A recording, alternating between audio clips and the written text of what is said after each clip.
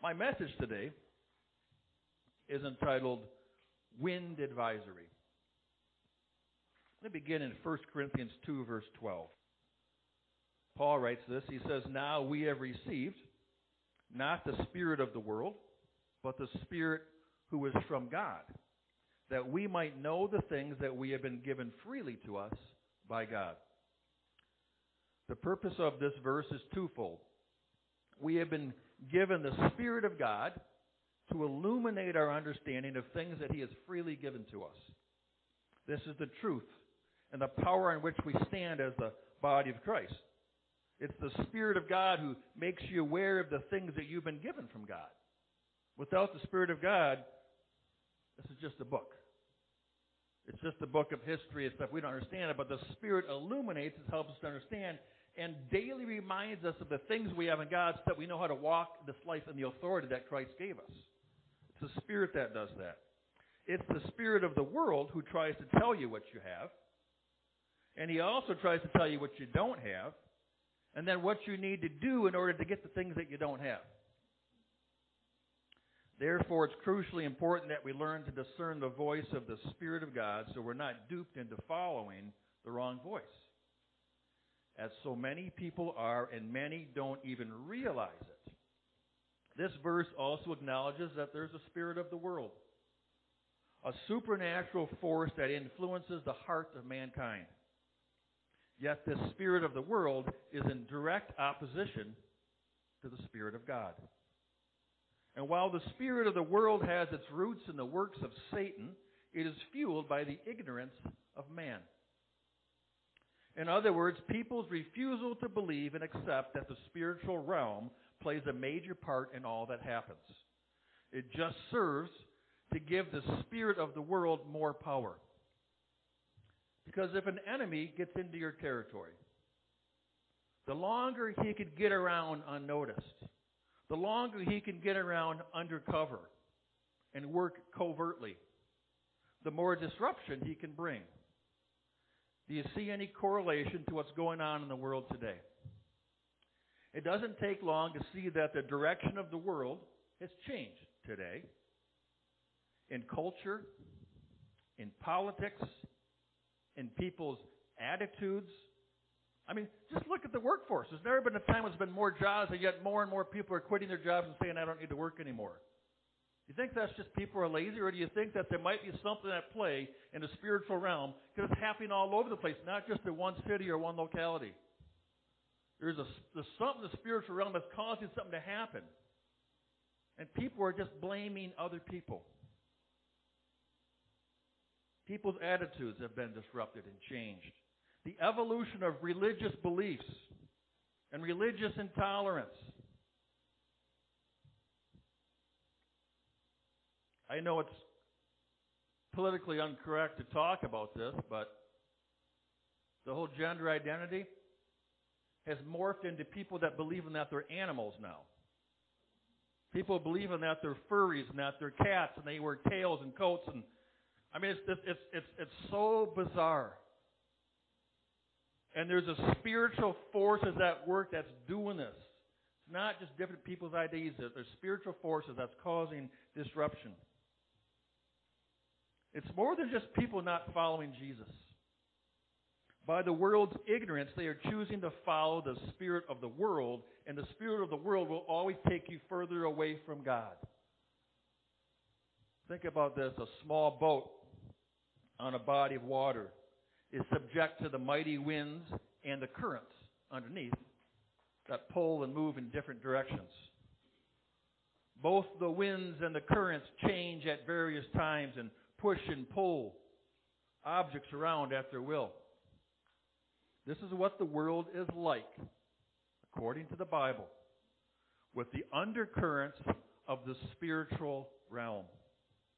There are forces at work that pull you away from God, and many people don't even realize it because they say the Spirit does not exist. In fact, there are many who are professing believers who are partly or completely unaware of these undercurrents. Unless we choose to follow Christ without compromise and give free rein to the Holy Spirit, working in our lives, we too become tossed about by these currents that are there, whether we see them or not. Paul talked about this in his letter to the Ephesians. Ephesians 4, verse 14, he said, "We should no longer be children, tossed to and fro, and carried about with every wind of doctrine, by the trickery of men, and in the cunning craftiness of deceitful plotting." Understand what's going on in the political realm and all over the country. It's not just men and women doing that. There's a spiritual realm that's causing that to happen. First, let us remember, even in this letter here, Paul's not talking to unbelievers. Paul wrote this letter to the believers at the Ephesian church. That's why we're talking to believers, to be aware of what's going on. Children are, by nature, ignorant of many of the realities in life. For the most part, they haven't been tested by life's trials as much as adults have. Therefore, Paul warns believers not to be like children and remain ignorant of the truth. Earthly doctrines, the trickery and deceit of man, his persuasive words and plotting, all serve to toss around unsuspecting people. If we are not intentionally clinging on to Jesus and studying His Word and praying regularly and depending on His strength and wisdom, then we are driven to and fro by the winds of this world. It's significant that Paul describes this influence as a wind that can't be seen but is definitely felt as it drives anything that's not firmly rooted in Christ. Think about this. If you had never been outside before and you had to spend your entire life inside, you've never been outside before, and you simply glanced out the window and you saw the trees waving and bending, how would you explain that if you didn't know that wind existed? It's very possible that you would think that the trees are alive, much like the animals, that they are moving and dancing and saying hi to you or whatever you think they're doing, if you didn't know that wind existed. If you had no knowledge of wind, you'd come up with the most logical explanations you could think of to explain everything that was being affected by this wind that you don't acknowledge. The truth of the matter is that many people don't believe in the spiritual realm because they can't see it. They think that spiritual stuff only happened at the time of Jesus. They think it's all done now. Even though they see the effects of this realm on all things around them. As a result of either their ignorance or their refusal to believe, they and we at times come up with a great many of causes for the effects that we see from the spiritual realm. Even with things that happen on the world scene. It's not just one bad leader or one bad movement or one bad belief system. People and even professing Christians do not take into account that these are spiritual battles that have their source in the spiritual realm. Without this acknowledgement, people come up with human responses to address these battles, such as political means and legislative actions. Yet the influence of the spiritual realm is all around all of us. Even in discussions and in situations and conflicts that we all go through. We must acknowledge the source of so much confusion and divisiveness in the world, or else we will be fighting the wrong enemy. We'll be fighting each other. Who do you think wants that? The devil wants that. So that he can slip around covertly and get us fighting with one another, and it keeps us further away from what God wants us to do in the world. Instead of praying and interceding and calling upon the supreme judge and king of the universe, people too often respond in their own strength, in their own logic, and in their own effort to fight these battles. And in many cases, people are playing right into the devil's hand by leading with anger and unforgiveness, unfounded judgment of others, selfishness and personal opinion, instead of leading with godly truth and love and forgiveness and grace and sacrifice. We are all susceptible, every one of us is susceptible to these temptations if we have refused to acknowledge the spiritual realm at play that is always seeking to bring division and destruction and separate us from God. A great biblical example of this is found in the book of Job. I want to talk a little bit about this. Job 1, verse 8. If you know the story of Job. It says, Then the Lord said to Satan, so God and Satan are having this conversation. The Lord said to Satan, Have you considered my servant Job? There is none like him on the earth. He is blameless, an upright man. That's God speaking of a man. He is blameless, an upright man, one who fears God and shuns evil. So we see here this classic battle which begins to take place not on earth. It's happening in the spiritual realm between God and Satan. Man played no part in the impetus for this battle. It clearly began with God and Satan. Job 1, verse 9 and 10. So Satan answered the Lord and said, Does Job fear God for nothing? Have you not made a hedge around him, around his household, and around all that he has on every side? You've blessed the work of his hands, and his possessions have increased in the land. Of course he's going to love you. Of course he's going to do that. Now, Job had done nothing wrong. He didn't bring this chaos that was about to come into his life. It all began in the spiritual realm. Now, Satan, the accuser of the brethren, starts to speak. He begins to mock God and say that Job has no fear of God because his life is nothing but blessings on all sides. Satan continues in the spiritual realm. Job 1:11. But now, speaking to God, he said, Stretch out your hand and touch all that he has, and he will surely curse you to your face. Just watch. This spiritual battle gets ratcheted up now with Satan asking God to pull back his cover or his spiritual protection from Job, to allow the winds of evil to attack him, to see if Job will remain faithful to God, even in his misery. Job 1, verse 12. And the Lord said to Satan, Behold, go ahead, all that he has is in your power, only do not lay a hand on his person. Take away all these things that you see as blessings, all the things around him, but don't lay a hand on his person. So Satan went out from the presence of the Lord. God chooses in this instance, I'm not saying he does this in all situations, but in this instance, God chooses to give permission to the enemy to test Job. Thus, this mighty battle begins in the spiritual realm, but now moves into the physical, earthly realm, where human life will be affected by these supernatural forces. As Satan begins, we see in separate events how two different groups of foreign invaders, the Sabaeans and the Chaldeans, attack Job's properties, raid him and his family of all his belongings. And then a fire rages on another property, and a great wind destroyed the rest. And although these events happened in the physical earthly realm, Job did not respond with human means. He was not quick to create laws or build new boundaries to keep invaders out. It's not that this wasn't important, it's just that Job knew that this was much bigger than a human cause. Job didn't get angry with the manufacturers of his dwellings for not building strong enough houses. And he didn't make new laws to make sure there was always ample water available in case there was a fire. Job spent time with the Lord on a daily basis. That's why God chose him. Job knew that these problems were no coincidence. His first filter with anything that happened, good or bad, was to turn to the Lord and seek him alone. Thus we see and we hear Job's immediate response. Job 1:20. It says, Then Job arose, tore his robe, shaved his head, and fell to the ground and worshipped.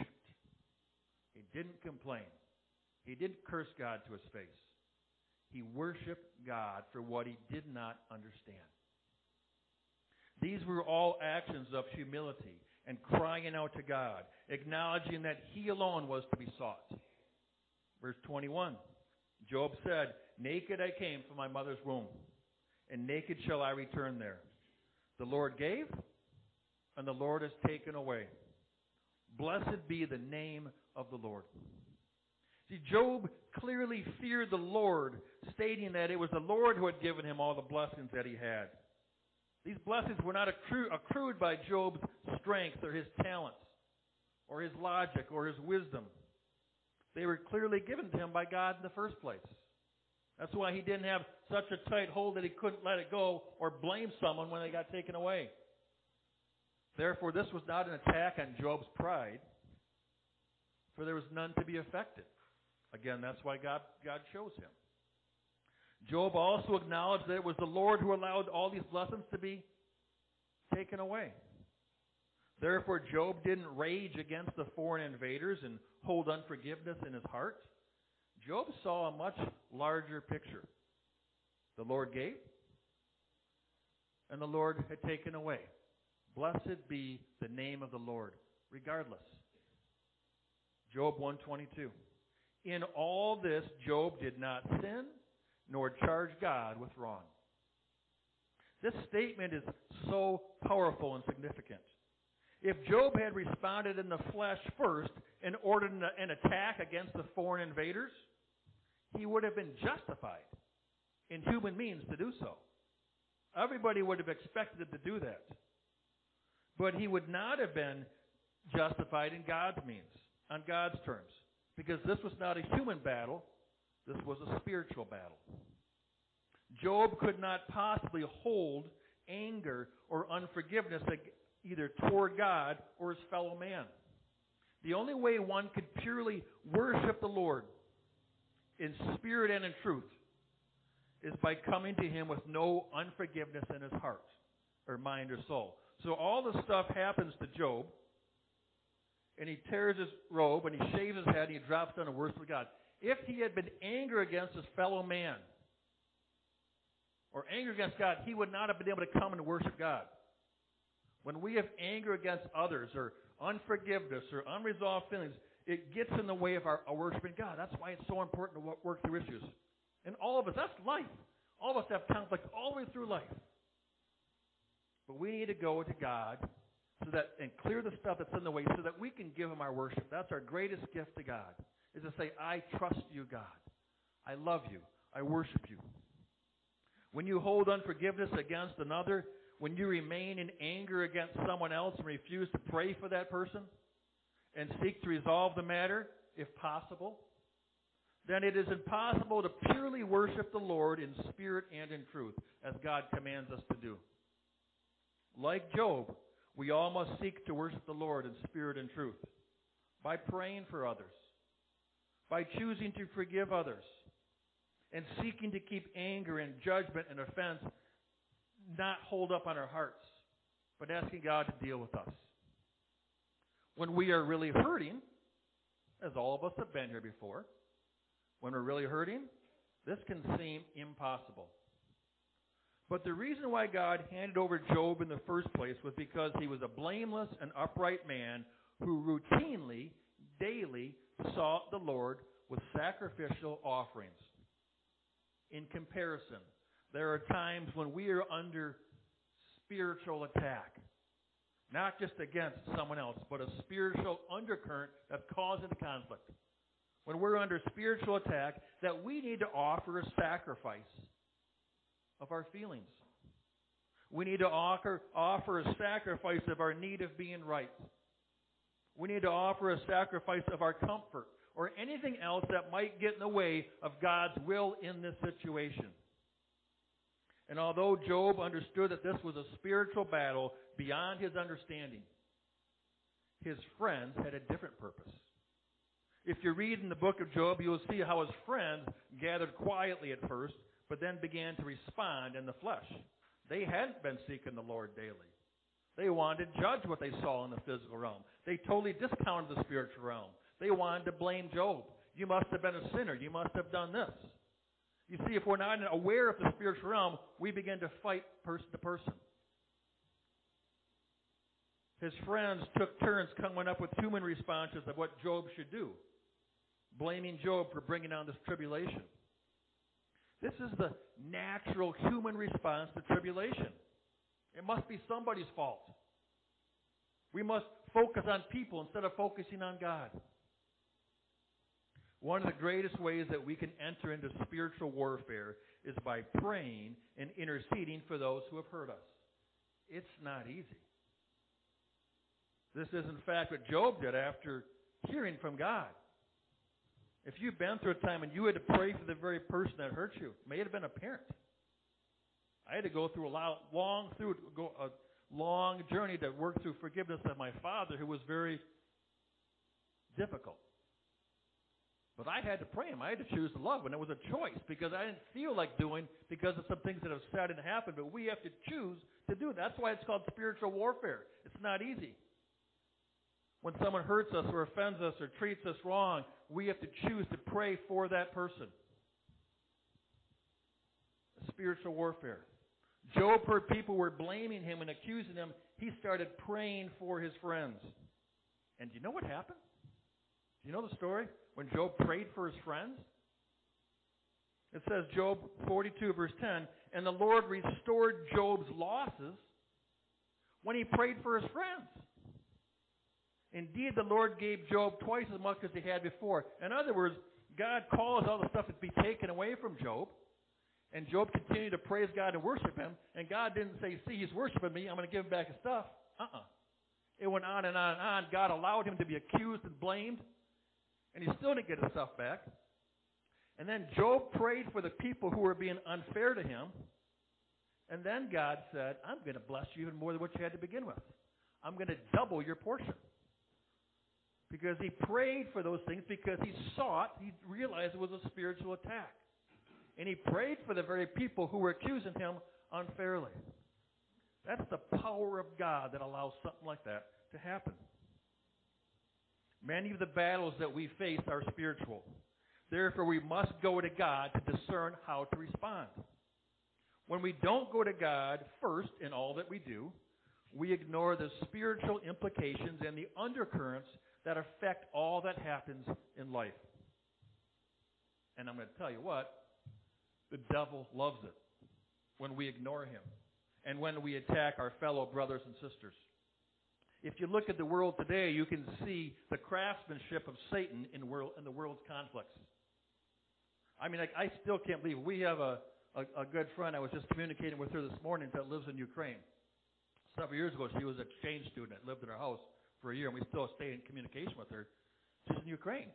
If you had followed the world's news, Russia's all over the border of Ukraine about ready to attack, and Russia keeps denying and lying and saying, no, we're not there. We're not on the border. We're not ready to attack. We're just conducting things. We're not doing that. And they're lying. And there's satellite pictures to prove it, and they're lying. And there's so much lying that's been going around the world that's just commonplace now. It's an attack of the enemy that's bringing lying and deceit and division to cause us to fight against one another. By the way, I told her I'd ask you if you could pray for her. Her name is Olya. And we asked, and her father, I believe, has cancer right now. He's dying from cancer. And I just told that we'd pray for her family. She's a very close personal friend of ours, and that whole country that's in need of prayer. The devil wants us to fight against one another.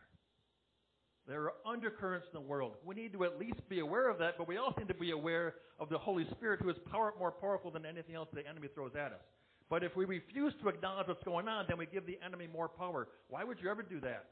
It'd be like in a battle with someone, and before you begin, say, hold on, I want to bring all my ammunition to your side. I want to give you all my weapons. I want to tell you where our secret hideout place is. You would never do that, but when we don't acknowledge what the spiritual forces are doing to wreak havoc in our lives, we're giving them power.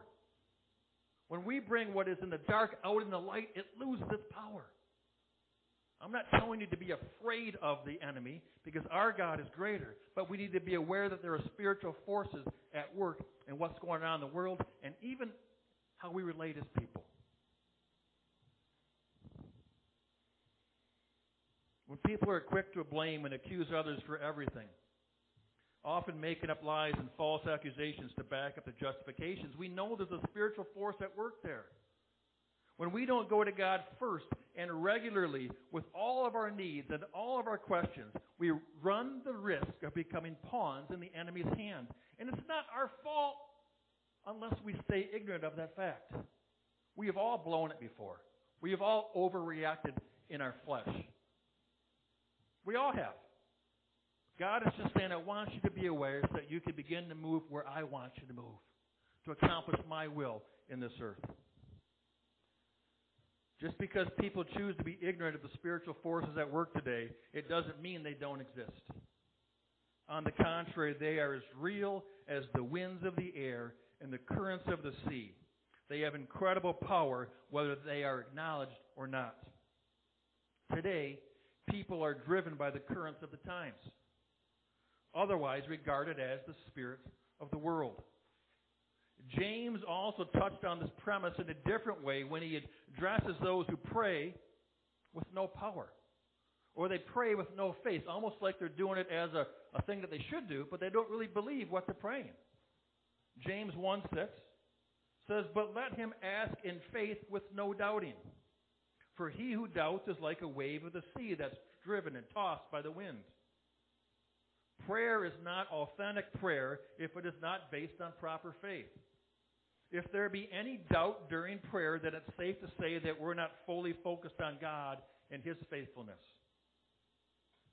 Or you're praying for something that's not in God's will. Doubt focuses our attention on the enemy, who is the source of this errant wind, or the spirit of this world. When you pray without faith and without the knowledge of the will of God, you enter into dangerous territory.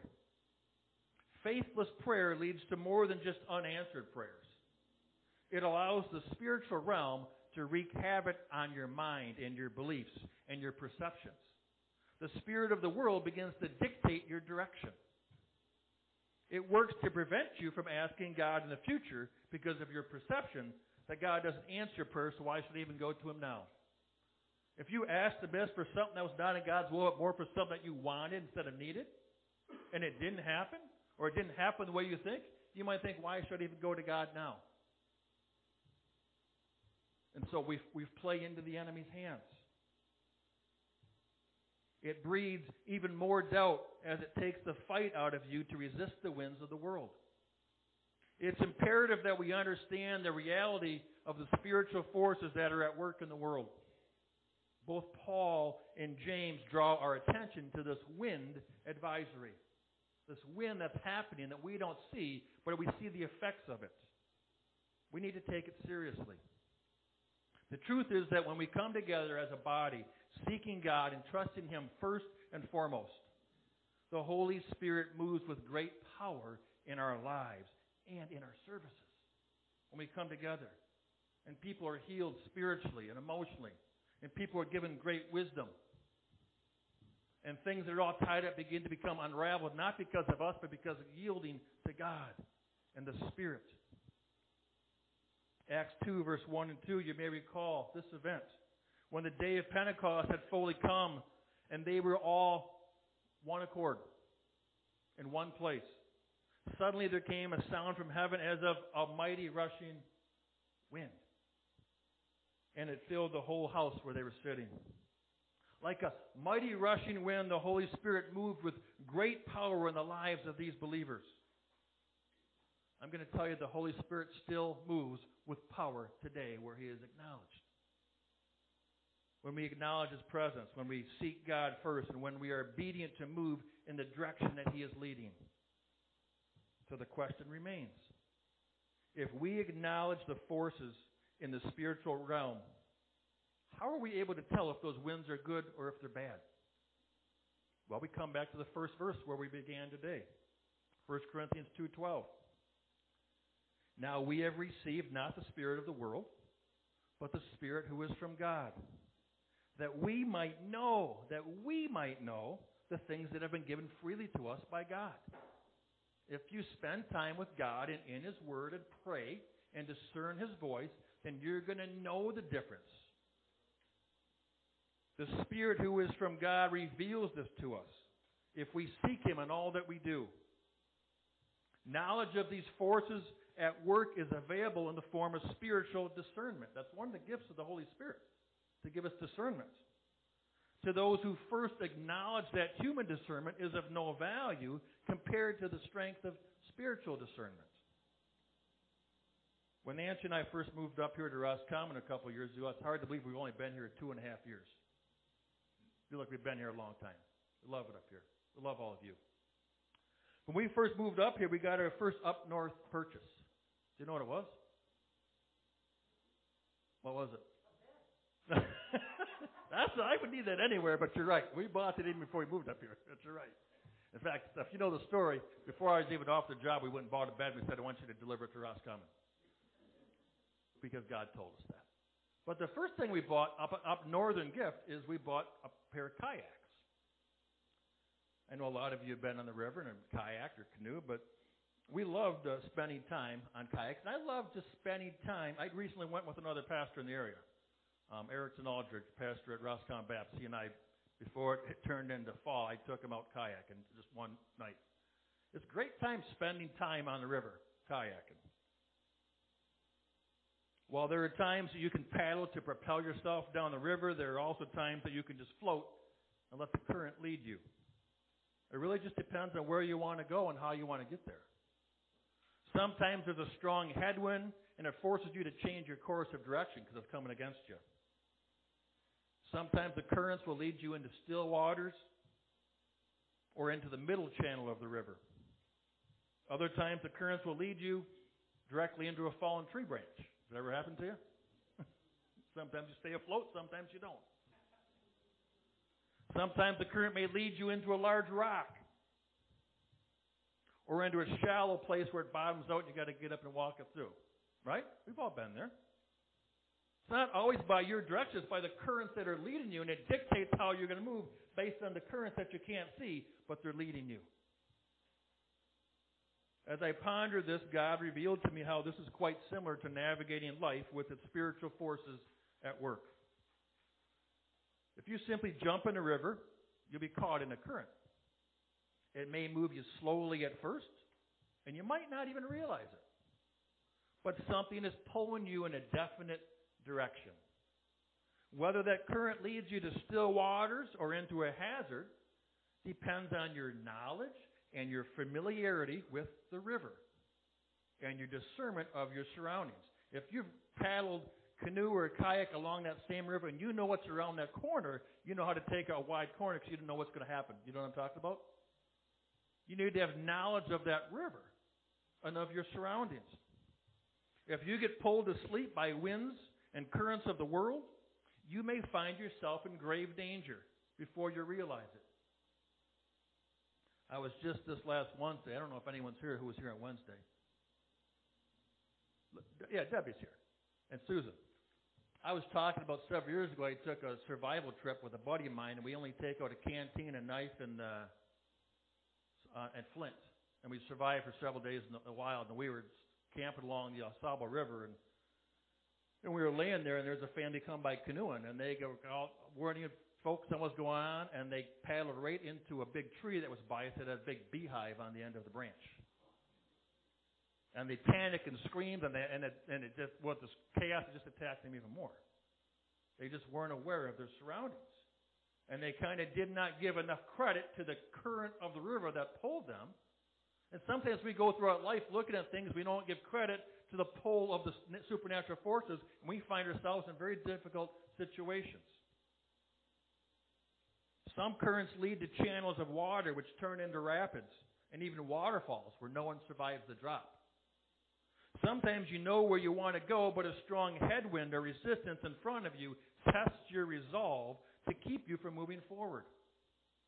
But the beauty of kayaking is knowing that if you know the flow of the river, if you understand that the river indeed has a flow, you can adjust, really, by making a simple dip of your paddle in the water to avoid hazards.